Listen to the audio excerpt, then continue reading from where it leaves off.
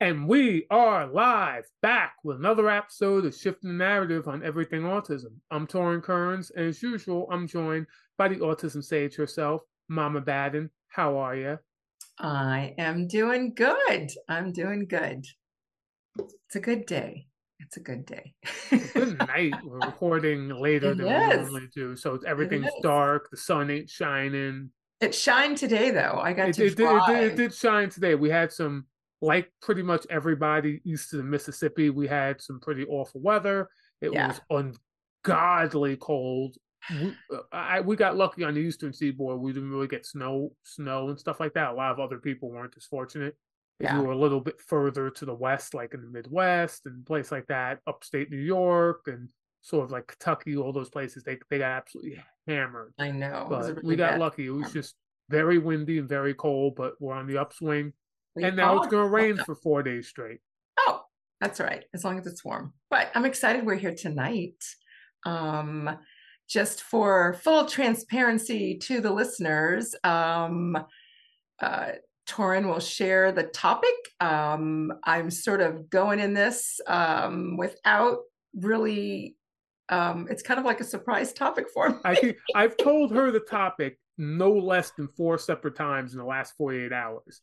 It's like going just through one ear and out the other. So this is your choice. So Please fifth on that. today I wanted to go over something that I'm surprised I haven't thought of before, considering we're Mhm. like, depending on when this goes up, or close to 40 episodes in. But that's what to do when your child is first diagnosed. And I think the reason we didn't think of it, because a lot of our audience have worked with you already, Mhm. so they're already accepted diagnosis and they know what to do and they know the lingo and things like that. But I want to have an episode where we focus on square one, what to do right out of the doctor's office. You don't know all the vocabularies like interoception and proprioception, sensory, whatever, and you're being told a whole bunch of different stuff from a whole bunch of different people, and you're nervous and all of that stuff. How to navigate that, because that can be a very stressful time for a lot of parents. And I think that can really help some people, especially people who are new to this podcast, who just got diagnosed and they stumbled upon us. Mhm. What can we do to help those people? And I figure there's no better person than you, since that's sort of like your specialty as the autism sage. Yes, it's kind of what I do.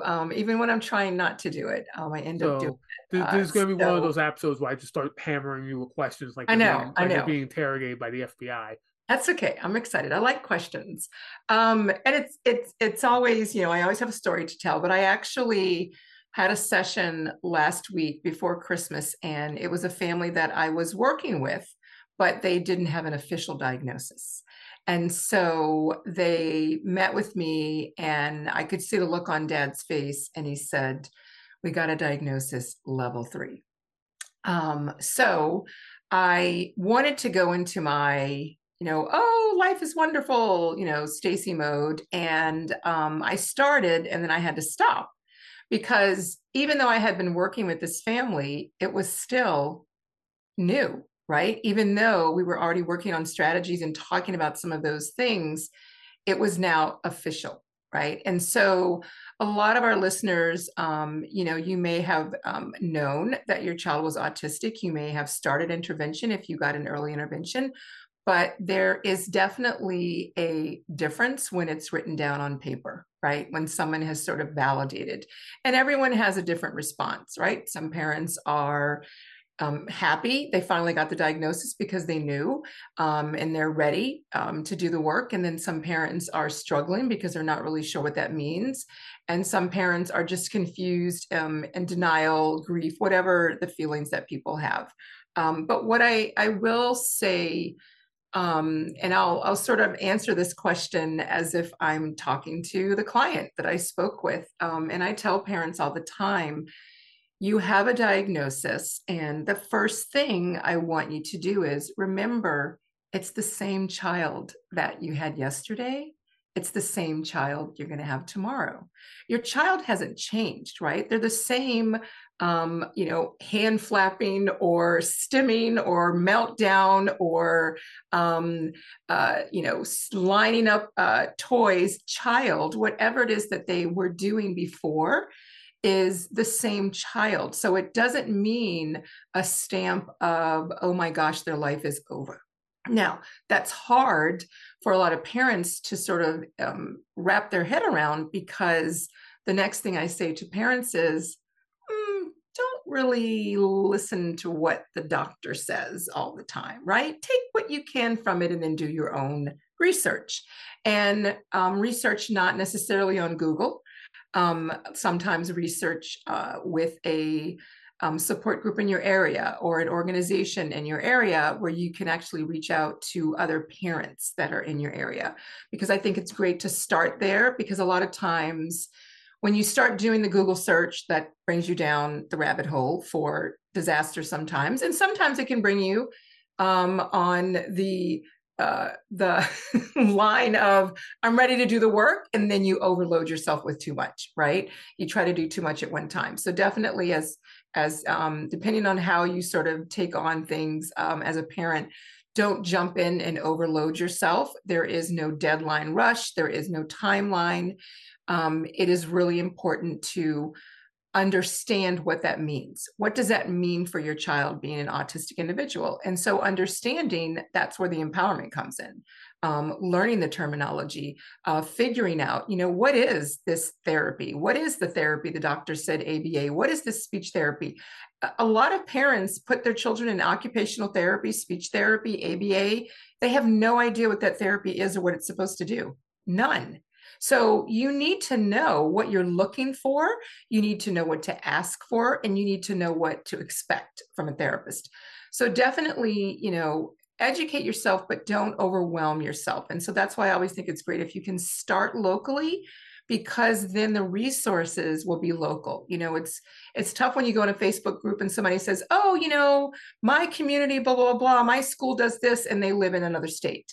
And you can't ask for that because that's not offered in your area. So start local, and sometimes Facebook groups are a good way to start that, or just go to, you can Google search autism organizations in your area. So the first thing is just remember, it's the same kiddo that you just love and adore that sometimes drives you crazy, and sometimes you're just confused and you don't understand, but it's the same child that you love. And now you have sort of this name, right? This autism name that is going to guide you in a direction that now you have to go into, right? And that's why sometimes just getting the diagnosis, even though it can be overwhelming, it's like, okay, now I know. Now I need to know what to do, right? Because if you don't know, it's like anything. If you have pains in your stomach and you have to go and get testing, even though you may get devastating news, at least right? Or news you weren't expecting.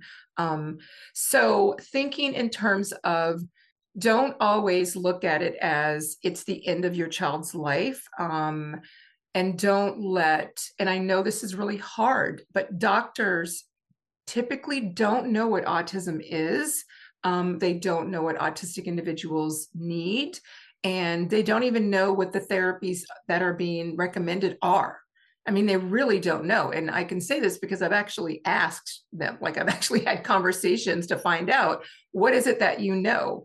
And it's interesting because I have a lot of parents who come to me as clients, and they are doctors, and they will say things like, oh, yeah, because I know about autism. I'm a doctor, I'm a physician, I'm a pediatrician, and they really have no clue, right? Because they don't work with autistic children. They've not had training. They've just seen the word and whatever training that they've had. And I'm not trying to disregard doctors. I'm saying that it is a journey. It's a new journey for you to learn something new, and you're going to learn it.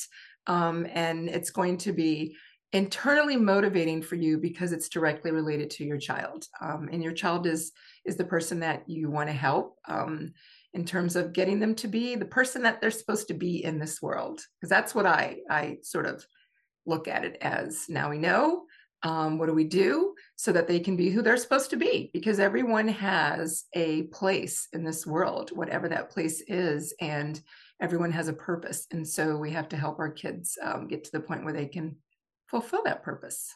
That's my quick answer. And I'm not sure if this is super relevant, but it might be. So I'm going to ask it anyway.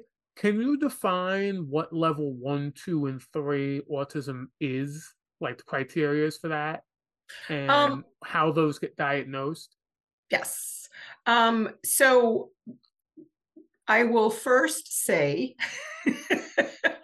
that is one of the next things that I say to parents is ignore the level. It's just a number. Ignore the level. It's just a number. And so I have embraced and accepted the fact that the number has a purpose, right? The purpose is to get services because unfortunately, insurance companies or organizations or schools or whatever, early intervention, they, and depends on what country you live in, what state you live in, they determine services based on levels of severity, which is shameful because they're insinuating that a level 1 doesn't need help and a level 3 needs help. And that's just like not right. You don't say that to someone who has a moderate hearing loss to someone who has a severe hearing loss. Oh, we can only work with the one that's severe because they're level 3, right? The one number 1 who can kind of hear a little bit, they'll be okay. So the levels are necessary for services. And they're also just part of the society we live in, right? We live in a society that looks at numbers, grades to get into things, test scores. Numbers are used for lots of things. We do surveys, they ask for numbers. So the reality is that the levels are determined based on the services needed, right? And of course, that's how they attach what service you're going to get. So a lot of folks in the autism community are now saying, instead of level 1, level 2, level 3, they'll say my child has high needs, or my child has a high level of service needs, right? There's certain ways that people like to wrap it in a bow, put frosting on it so that it sounds better. But let me read the criteria so that everyone can kind of get an idea. So if you think of level 1, the requiring support, right? That's how they literally base it. It says level 1 requiring support. And they will say the support is difficulty initiating social interactions, right? Organization and planning problems can hamper independence. So that may be a child that communicates verbally because everyone assumes if they communicate verbally, oh, they're just fine. So those are kids that maybe have some behavior issues, challenges that are flagging to get to the point where they have to do a diagnosis. And so that's where they fall under the level 1. These used to be what you call people with Asperger's. Asperger's. Yeah. Exactly. So Exactly. every like engineer who has like zero social skills Mm-hmm. but is like really good at his job, Yeah. like that's your level 1, quote Yeah. unquote.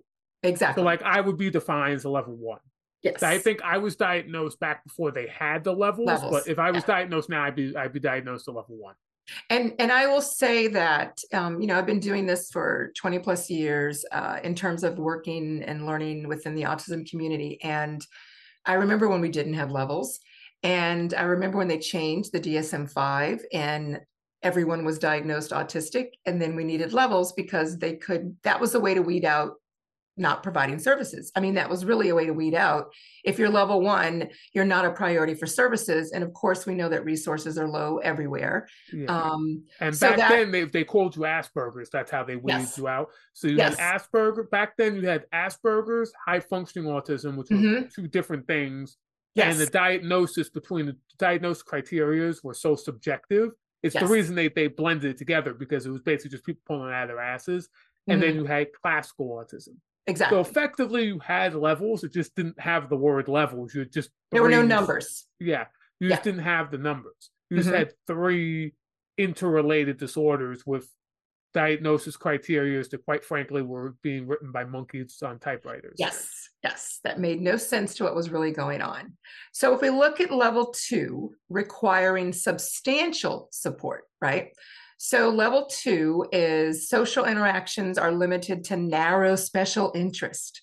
Frequent, restricted, repetitive behaviors, right? So those are our kids who are doing what? Regulating and stimming, which is fine.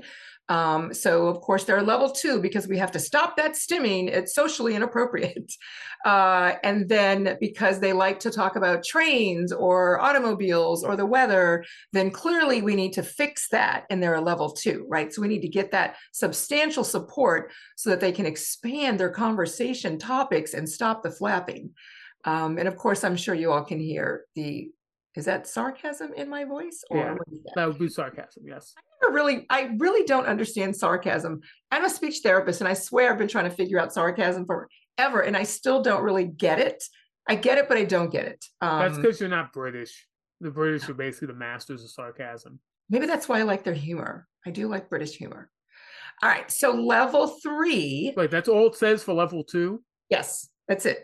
Stop Level flapping. 2 just sounds like a continue. It sounds like level 2 sounds less like a problem than level 1. Exactly. Level 1's criteria is they have issues that make it so they can't function in life. Level 2 is that they just talk about the same shit over and over and annoy people with their stimming. So it sounds like it should be the other way around. Yes. Like level 2 should be level 1.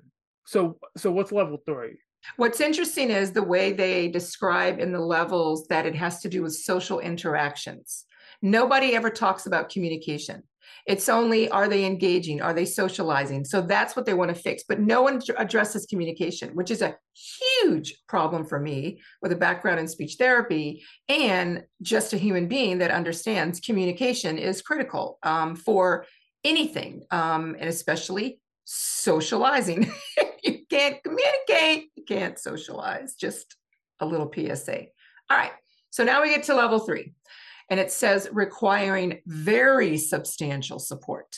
And that is severe deficits in verbal and nonverbal social communication skills. So typically these are kids that are non-speaking. Great distress, difficulty changing action or focus. So these are our kids that are what? Not regulated, and they're in distress, melting down a lot because no one understands their needs. Yeah, so the problem, for those listening, you probably see the large problem with the levels. They're effectively a snapshot of what sort of day the autistic person is having at the time of testing, because they are so close to each other. All they basically are is, if the autistic person is having a bad day, they're going to pop as level 3. I would pop as level 3 if I was like, I had an awful night. Last night, was it last night? What's today? Today is Thursday. So Monday, Monday. I had an awful night on Monday. Completely melted the hell down, right at the gym. Not good. I would have tested as a level 3 because all I was doing was talking about I have a lot on my plate right now. So all I was doing was talking about all the stuff I have and how I can't sort it all out. And I was yelling, I was very angry, and I really couldn't express myself. I'm getting popped at level 2 at least. Yeah. Or if they caught me at that moment. Yep. So that's the issue in and of itself. The levels, as you mentioned, are just for services. But the problem with that is that the services are based off what sort of day the autistic kid was having at the time of testing. So the services that they're getting, that the levels allow you to get, might not actually match up to the services the child needs. Exactly. So I'm actually glad I did bring this up, because that is very important to understand if your kid just got diagnosed. That the severity meter, for lack of a better word, is completely arbitrary. They pull out of their asses. It's very arbitrary. And so to sort of validate that, I'm just going to name out the list of things, right? Difficulty initiating social interactions. Organization and planning problems can hamper independence. Social interactions limited to narrow special interest. Frequent, restricted, repetitive behaviors. Severe deficits in verbal or nonverbal social communication skills. Great distress, difficulty changing actions or focus. All of those things can be experienced by any autistic individual at any point in the day, depending on many things, right? That is why it is a spectrum. It is not a level. What did you say? Arbitrary. It's arbitrary. There is no severity. Now, I am not going to argue that there are circumstances where there are individuals, when I'm speaking in terms of children, who have a lot of challenges, but I will push back and say, I'm not arguing that there are not other medical sort of what would be the word, diagnosis, for lack of a better term, that come along with that. And I do know that there, Co-occurring conditions thank is the you, phrase. co-occurring. I could not remember that word. But I will say every time I see a horrible news story or some documentary that's trying to, make the martyr mom parent situation for an autistic individual, what I always notice is the person in the video, the autistic individual, never has access to any communication.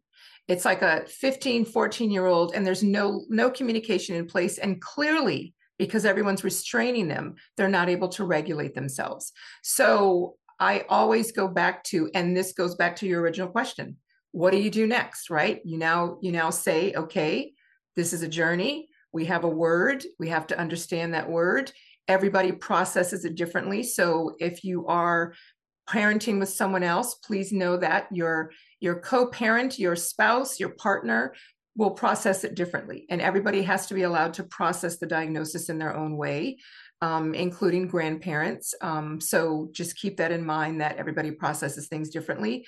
But in that processing stage, to avoid having the news story, the horrible, challenging, oh my gosh, the YouTube video that the mom posts that is so demeaning, to put her child in a situation where everybody has to see that embarrassing moment during a meltdown.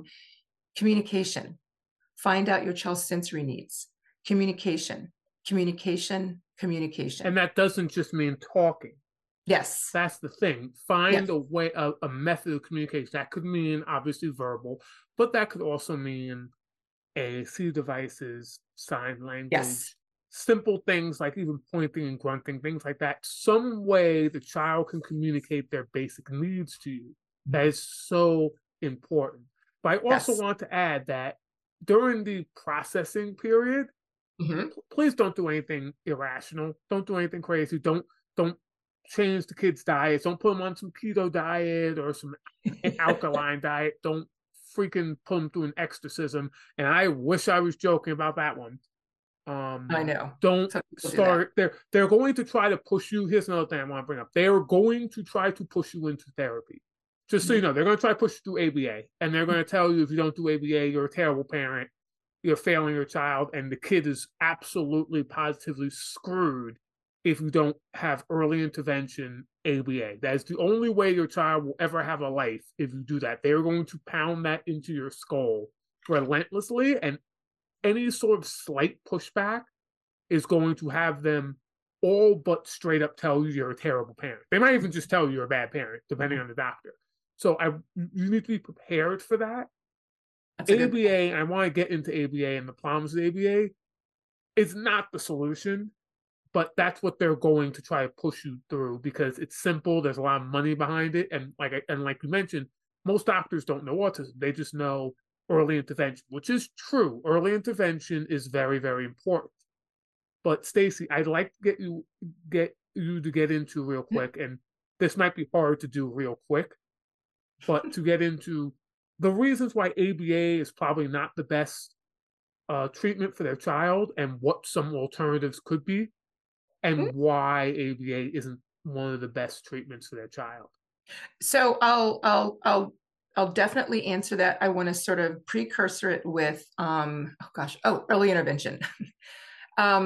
There's I don't know if you're aware of it, but in some of the parent groups and some of the autistic led groups, there's like even pushback on early intervention because some people feel like you're trying to change your child to be neurotypical, right? Yeah, So those early are usually intervention, done by I autistic know, adults who are I put through know, hell who I don't know. currently have kids. If you hear, Exactly. I'm glad you mentioned that. If you hear an autistic person say early intervention's bad, just ignore them. They had bad early intervention. They're traumatized. And instead of processing it like a fucking adult, Mhm. they've decided to spew bullshit on the internet. Forgive me for my language. They've decided to just fill Twitter and social media with more BS because that's what social media needs. So if you hear Yes. stuff from autistic individuals, just if it sounds like bullshit, just ignore them because they are full of crap. And there should like Elon Musk needs to put like a little check mark, like dumb autistic person that doesn't have children. And every time one of those people pops off, like I'll take one of those check marks. I don't have children. Like I'll let him put a check mark next to my name if I could put a check mark next to some of these dumb assholes. But Yeah, I digress. Keep that's going. okay. It's okay. We have passion. We're all passionate about something. And I know that, for you, Torin, it's frustrating when autistic individuals, we're finally getting a platform where we can get information and parents are reaching out and then they get information that is so incorrect based off of their own self-hatred or trauma or whatever it is that they're stupid. just ignorant. They're stupid. That's all it is. They're stupid. Yeah. Being autistic does not make you immune from being an idiot. That is true. That is true. So early intervention. What I will say is, I think that, I look at early intervention, and of course, I'm a speech therapist, or my background is speech therapy. I'm not supposed to say I'm a speech therapist because I'm not licensed anymore, because I don't work as a speech therapist anymore. But, and as an early interventionist, I think that I look at early intervention as not intervening to necessarily stop the disorder or fix the disorder. Yes, to build skills. It was the early concept of getting them ready for school, right? Like early, preemie babies and all that is where early intervention kind of started. But I look at early intervention as just a proactive approach, right? Like proactively saying, okay, let's see what we can do to build communication, right? Let's get what therapy intervention is needed. But I will also say that early intervention, in my opinion, it's not supposed to be this intensive therapeutic environment routine for children. There is no timeline, right? The brain is, they used to say after 5. That's not true anymore. People with brain injuries as adults were able to regain skills. So it's important to know that there is no rush. I know sometimes we feel like school is a timeline, but that means nothing. Like literally, school cannot dictate anyone's developmental stages. And I'm an educator and I love education, but every individual human being is different at gaining skills at different times, including reading levels, math, and fine motor skills. And autistic people tend to be late bloomers at that. So we tend to develop skills late. We tend to develop skills in leaps and bounds, meaning we'll just figure some stuff out one day that we weren't able to do prior, and we'll just suddenly learn how to do it. That's actually very common, especially as autistic kids get older. It's weird and no one knows why, but that happened with me and happened with all the autistic children I've worked with. Most of them, they just develop skills some days. So it really can't. There isn't a rush. Yes, you should do some. Yes, you should get early intervention. Just like if you broke your leg, would you leave that limb just to sort of chill for 3 weeks before you put it in the cast? No, you put it immediately. But if your child gets diagnosed at 9, you don't have to go, oh, well, because we can get them diagnosed at 3, it's too late for early intervention. Yeah, it's never exactly. Fun. Exactly. There are adults who get early intervention. Yes. So when I'm talking to a parent who has a child under the age of 2 and they get an early diagnosis, right? I tell the parent, there's no need. Certainly, you don't put your child in 40 hours of ABA. That's just torturous, and that's not even developmentally appropriate. And I think it's actually unethical.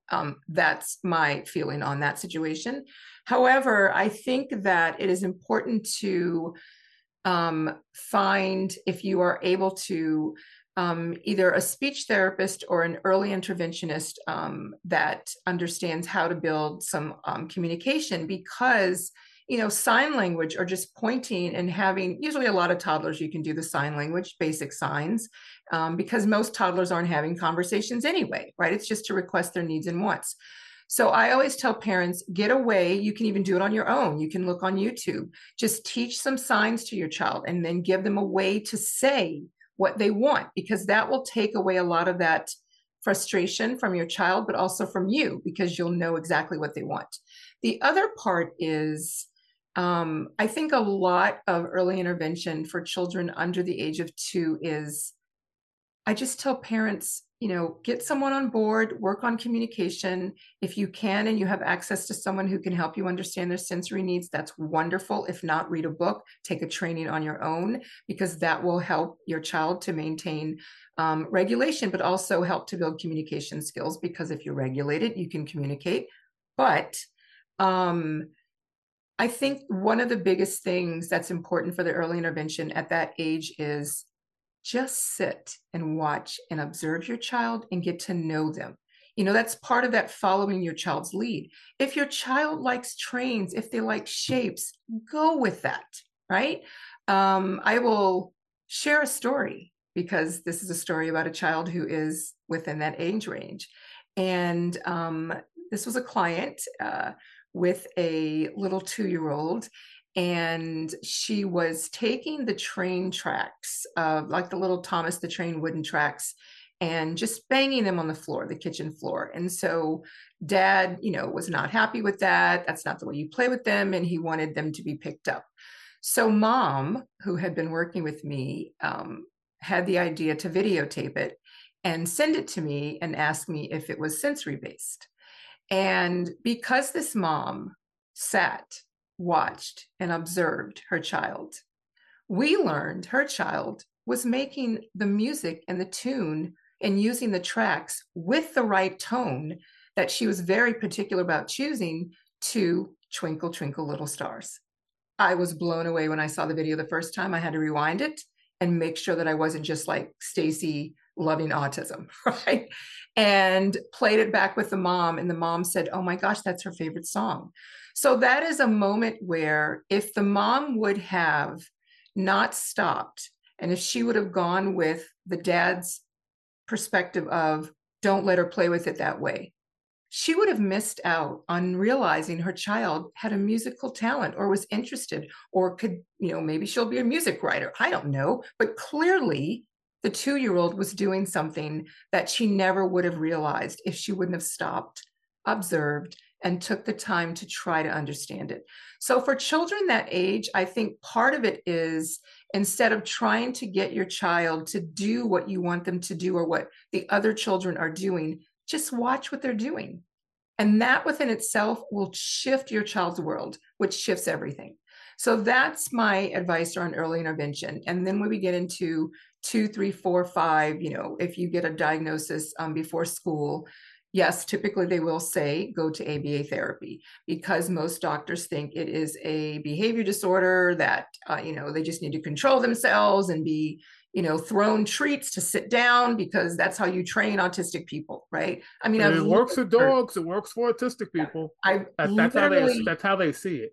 I literally had a doctor tell me that. Literally said, we can make them do anything if we give them a food they like. And I thought, oh my gosh, like, oh my gosh. So people have that perspective, and some people are controlling, and so they love to be, some sort of behaviorist, or someone who is in charge of children.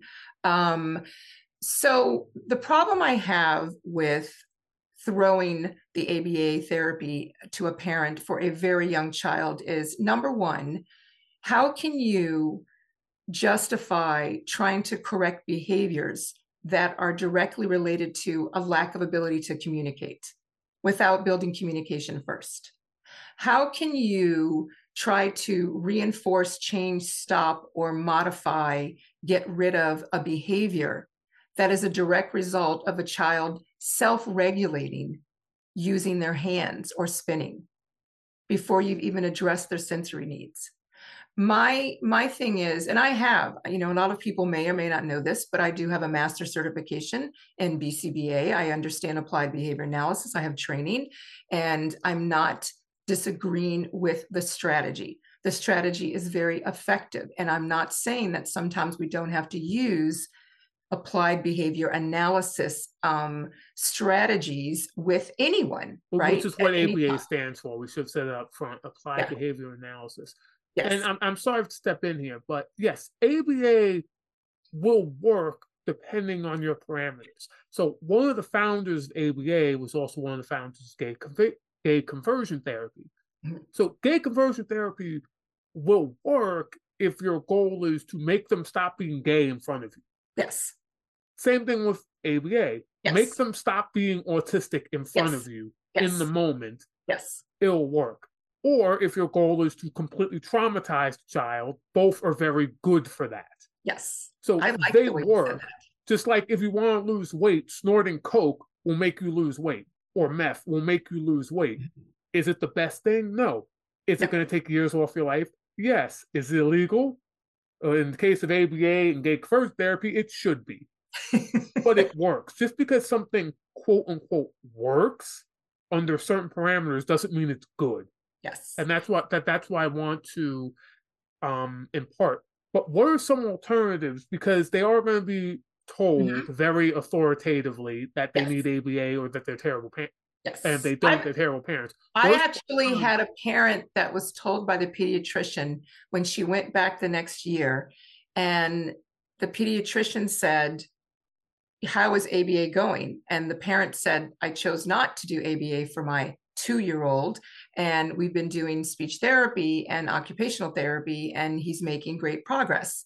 And the pediatrician literally said, if you don't get him an ABA, I might have to report you. I don't like to see parents disrespected. And I think it's horrible when parents are informed of a diagnosis and made to feel bad, or not informed of what autism is, or anything. I have an old training module that I did, and I keep saying I want to redo it, but I guess it's got sentimental value because it was my first sort of recording where I just kind of talked about autism. And one of the things I said was that I started doing this work with parents because I was so frustrated when I would go into homes and no one had ever told a parent what autism was. I went into a home, I was 16 because year old. they don't know what I don't. autism is. That's why And they're I thought, not telling them. yes. And I thought, oh my gosh, like when you have a child that has a diagnosis for Down syndrome or cerebral palsy, they give you pamphlets, they tell you where to support, they give you all kinds of information. Diabetes, they bring you into a room and they explain to you. No one says anything. And I thought, this is horrible. No wonder parents are so frustrated and not knowing what to do at home. So let me see what I can do to help with that. Right. And so here I am, I don't know how many years later, um, trying to help parents understand what autism is, because it's not being explained. And it's not really, about understanding the definition. It really is about what does that mean for your child, right? Because every child is different. But I'm going to go back to sort of the therapy, right? In terms of listing the other options. One of the things that I think a lot of parents have issues with is if a doctor's telling you this, they're supposed to be they're Mm-hmm. supposed to be an Mm-hmm. authority, and most doctors are not going to tell you, listen, I don't know that much about autism. Some Exactly. of them will, but most won't. Yes. So it's hard to stand up to somebody who's in a position of authority over you. Because Yes. what, you're going to tell the doctor, the guy went to school? Like, whenever I question a doctor, my aunt's like, oh, but you went to medical school. And I always say, the reason I don't trust like the doctors on TV is because I didn't go to medical school and they could be lying to my face and I wouldn't know better. Yeah. So it's hard to find that balance. You get what I Yes. mean? Yes. Yes. And I know that I have a different personality than a lot of my parents, I'm told, because I am a firm believer that no disrespect to my child's pediatrician. I chose the pediatrician very carefully. In fact, I will share a little parent tip. Whenever I chose any kind of medical person for my children, I had 10 questions. I called the list of references. I asked them 10 questions. If they didn't answer one of the questions the way I wanted them to answer in regards to what I wanted from my child's medical care, I did not go with that doctor. Do you remember what the questions were? I don't. I don't. I mean, I could tell you a few of them. I was, I don't want any pushback on, I don't want antibiotics given. I want my own vaccination schedule. I'm going to breastfeed for a long time. Will you support that? Just a lot of different things in terms of what I wanted for my kids and the way I wanted to parent.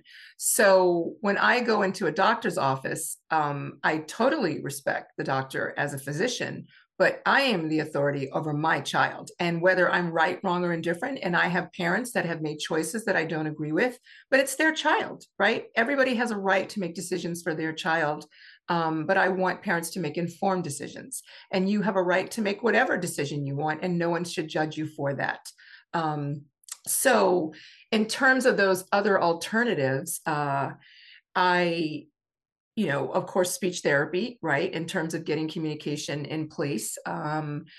Occupational therapy, I know there's a lot of sort of pushback on, don't say that every child needs occupational therapy. And my pushback on that is fine. I didn't say they needed occupational therapy, but I said that you should go and get an evaluation to get a sensory profile if you can find an occupational therapist that is trained to do that. But make sure that you go in, because there are a lot of children that I have worked with, a lot of children that, the parents that I've coached, where no one sent them to an occupational therapist because they said it wasn't necessary, or no one mentioned it.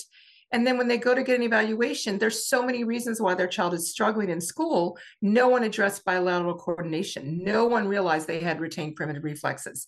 These are things that you want to know when you get a diagnosis, because the reality of it is, it's not about fixing the autism. It is about understanding what supports your child needs. And then you can put a plan together to help build the foundation of communication, sensory regulation, fine motor, motor planning. All of those things are the foundation. Once you get the foundation in place, everything else falls in place with a little guidance and sometimes no guidance, but it all falls in place. So thinking of it in terms of it's important to recognize that there are other options. Play therapy is great, right? But play therapy with someone who does play therapy with autistic individuals specifically, right? Not just any play therapist.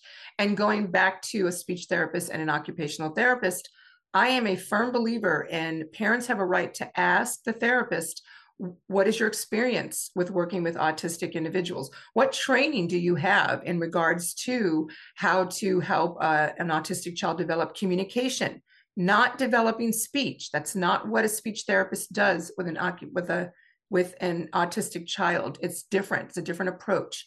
And so understanding that approach is important. That's why a lot of times parents say speech therapy didn't work. That's why I went to ABA, because the speech therapist was doing traditional speech therapy, not speech therapy that is designed for building communication skills for an autistic individual. So ask those questions, but also the other therapies. I love music therapy for autistic kiddos. I loved when we had a music therapist. They're hard to find because there are not a lot of jobs, because insurance doesn't pay. And usually it's the first therapist to be cut in the school system. Well, that's actually a lot of the issues with, I don't mean to cut you off, but a lot of the issues with the alternatives are, yes, in New York, where I grew up, they do cover occupational speech therapy, but they will, for example, they would only cover either physical therapy or occupational therapy. You have to choose. Mm-hmm. So they'll try to limit that, as opposed to ABA, where they'll sort of sell ABA as a catch-all for everything. Mm-hmm. But let's say you're in a situation where that is your only option, it's ABA or no, because oftentimes that is unfortunately the only option, mm-hmm. especially lately, as more and more states have Medicaid covering ABA, mm-hmm. that's oftentimes your only option. What are some of the things you could do to limit the damage if you have to put your child in ABA? Mm-hmm. I always tell parents, make sure that you're able to either view the therapy through a two-way mirror, or they will have a camera for you to say mirror again. A two-way mirror. Mirror. Did I say it funny? Mirror. There's no A in, but no, yes, I agree. I'm making fun of Stacy's Southern accent. Oh my goodness. As said by the guy who has a stereotypical, like, New York City, I'm gonna get a bacon, egg, and cheese accent. So I understand this is very much the pot calling the kettle black. But yes, Caesar, I didn't mean to cut you off, but those are all very important things. Make sure you can serve, look through a two-way mirror. Exactly. And you should be a part of the goal planning. If you are approached with nope, everybody has to start here, everybody has to go through this, that is not what you want for your child. Some of my parents who don't have any other options will say, I don't want you to work on imitation. I don't want you to stop stimming. I want to make sure they have sensory activities. You can request that. You should be a part of your child's ABA therapy program and planning, and also be able to see and view some parts of it, right? I'm not saying you have to watch every minute. But you should be involved. And definitely one of the biggest things that I want parents to know, because this is one of my biggest pet peeves, is when ABA says you don't need a speech therapist to teach communication. They can do that too. They are big on, BCBA folks are big on saying, hey, don't step on our lane with behavior. So don't step on a speech therapist lane, because that's not your lane. Communication is different than behavior. I understand the concept of speaking behavior, blah, blah, blah, but it is different than reinforcement. We don't learn communication and language on reinforcement. That's not how we On top of that, many ABA technicians got their degree during a weekend course taught in the back of a gas station bathroom. It's 40 hours online, 40 hours, because the BCBAs who are qualified with credentials, they just hire young folks to they got their certification in the back of that gas. You know how everyone knows that gas station in like the boonies where they sell crack out of? That's where these people are getting their certifications from. Like they're in like the next to crack dealer. That's where they're learning about ABA. Yes. So a big issue with that is it's being taught and administered by people who don't know what the hell they're doing. They have no clue what they're actually doing because they're not trained. It's the RBTs, and all the RBTs have to take is 40 hours, and it can be online. Yes, they do have to be observed and supervised for minimal hours. When I was in youth development, I had to be trained for 40 hours, and I was observed. None of us are trained to actually work with kids. Yeah. And there's 40 hours ain't shit. That's like what they train cops for. There's no talking about what autism is either, or understanding the autistic individual, which I think is very important. However, just to reiterate on the 40 hours, I myself took 3 different programs and did their 40-hour online training. And what's amazing to me is, yes, you do have to take a test, right? But you have access to the information. It's like an open book test. So it's not even a test that you have to know the information to say that you're certified, which is very disheartening to me, because that says just anybody can sort of do it. But anyway, that's not what we're here to talk about. We are here to talk about your options and what to do when you get a diagnosis. So let me recap on the therapies. So the doctors typically will say ABA, right? But we want to look for other options to build communication skills and meet their sensory needs and make sure there's no occupational therapy needs as well. So look for speech therapy, occupational therapy. If you can find a great music therapist, especially if you have a little one, it's great, but you can also use it for older kids. I have several older kiddos who have a music therapist, but sometimes you can actually find a music teacher who is just really good with kids. And right, that's really part of it. That can be, especially if you have a kiddo that shows an interest in singing or music, it can be beneficial. A play therapist who is familiar with autism, and that's what they do on a regular basis.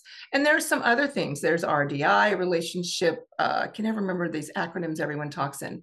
Relationship development intervention, there's floor time, there's lots of other things. But what I will say is, the thing that's important, and this is what I coach my parents on, is you really just need to look and observe and understand your child. You know your child, but now you need to learn and understand it in relation to, oh, okay, now that I understand that they're autistic and sensory, and that means proprioceptive, and now I see why, so now I'm going to support them and meet their needs.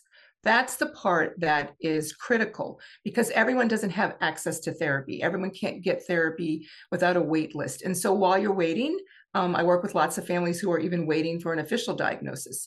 You can learn, you can get coaching from myself. There are other folks out there that have classes and courses for parents. There are other parent coaches that coach on specific things, right? So you can learn on your own. You don't have to be your child's therapist, but you can learn strategies to sort of build that communication. And I am a firm believer in parents are not therapists. Your child wants you to be their parent. They don't want you to be their therapist, but you can, and this is what I teach my parents, you can immerse therapeutic strategies within the natural context of things that you already do with your child. You're just doing it with what I call your parenting with intent of building a skill set. Because now that you understand, then the things that you typically do, you can kind of use that to build communication. A lot of times it's really simple stuff. Like, parents will sometimes say, My child always wants to jump on the trampoline. And once they understand their sensory profile, they get jump on the sofa. So once they understand, they get a trampoline. They give their child access to regulate. And so problem solved, right? They're not jumping on the sofa anymore, which before, what would have happened? An ABA therapist would have came in and tried to get them and reinforce them to stop jumping on the sofa. And now you have a child who's dysregulated. And so other behaviors are going to come up. So, And that's how they keep them in behavior in therapy. other words, someone who, once again, got their certification in the back of the gas station where they sell crack at would come into my house and tell my child to stop jumping on the sofa. Yes. See, that, like, I put it that way, one, to be tongue in cheek, but Mm-hmm. also to put in perspective. When we act like ABA is the holy grail of everything, it's a bunch of dudes in their 20s, a bunch of people in their 20s who just need a job, who got basically no training. It's youth development. That's what I did. When I say I work with kids, I was in youth development. That's what it is. A bunch of kids in their 20s who get about 40 hours of training, and we kind of just slapdash things together. And that's why I'd be very wary about sending your kids to after school, but that is a discussion for another day. Stacy, as we wrap this up, is there anything else you'd like to add? Yes. I think it is also very important. I'll recap on remembering that the other parent, whoever you're parenting with, um, it's a process for them that may look different from you. So try not to get frustrated if you are the parent that has to do all the research, or if you are the parent that has to find all the things. More than likely, you're the parent that organizes everything anyway, right? There's always one that does the detailed stuff, and one parent that does, I don't know, the big stuff, whatever that looks like. So try to avoid getting caught in that frustration. Also, give a little grace if one parent is in denial, and let them go through the process. And education is the way to help them through the process. Not demanding that they get over it, because that never works. But I will also say, modeling. So if you are the parent that starts to really get into it, you're on board, you're doing the work, and you're, implementing some sign language, something simple like more, and it's effective. A lot of times when the other parent sees that, they start to do it. They may not let you see it all the time, but they'll start to do it, and then they start coming around. Everybody just processes things differently. And then your next step is, when you get a diagnosis, and if you have to sit with it, if you have to think about it, if you have to read on it, do your research, get a plan, whatever it is you need to do, to feel comfortable with this next step. Because I think the next step, it's important to get your support system. You need to get one person, start with one person. That can be a family member, that can be a friend, it can be your spouse, right? But you want to get someone who is going to support you during whatever it is that you have to, whether it's, frustrated because people don't understand, whether you're in tears because you feel like you never know what to cook because they don't eat anything that you cook, whether you are, running around trying to find a therapist. You need someone to support, and you only need one. And if you get one, more will follow. Because when they see how wonderful things are for you and your child, they will follow. Not everyone will follow, but most people will follow. So the support system's important. No, I agree with that. So, Stacy, I Mm-hmm. love everything you had to say. I think you're Wow. going to help a lot of people. And that's why we're working to. Shift the narrative on everything autism. And we can start when we first get a diagnosis. Exactly. Yes. See ya. Bye. If you'd like to help marginalized youth receive access to books and other learning materials, often inaccessible in many parts of the country, please consider buying the VQ Library of Coffee at Ko-Fi. Link in the description.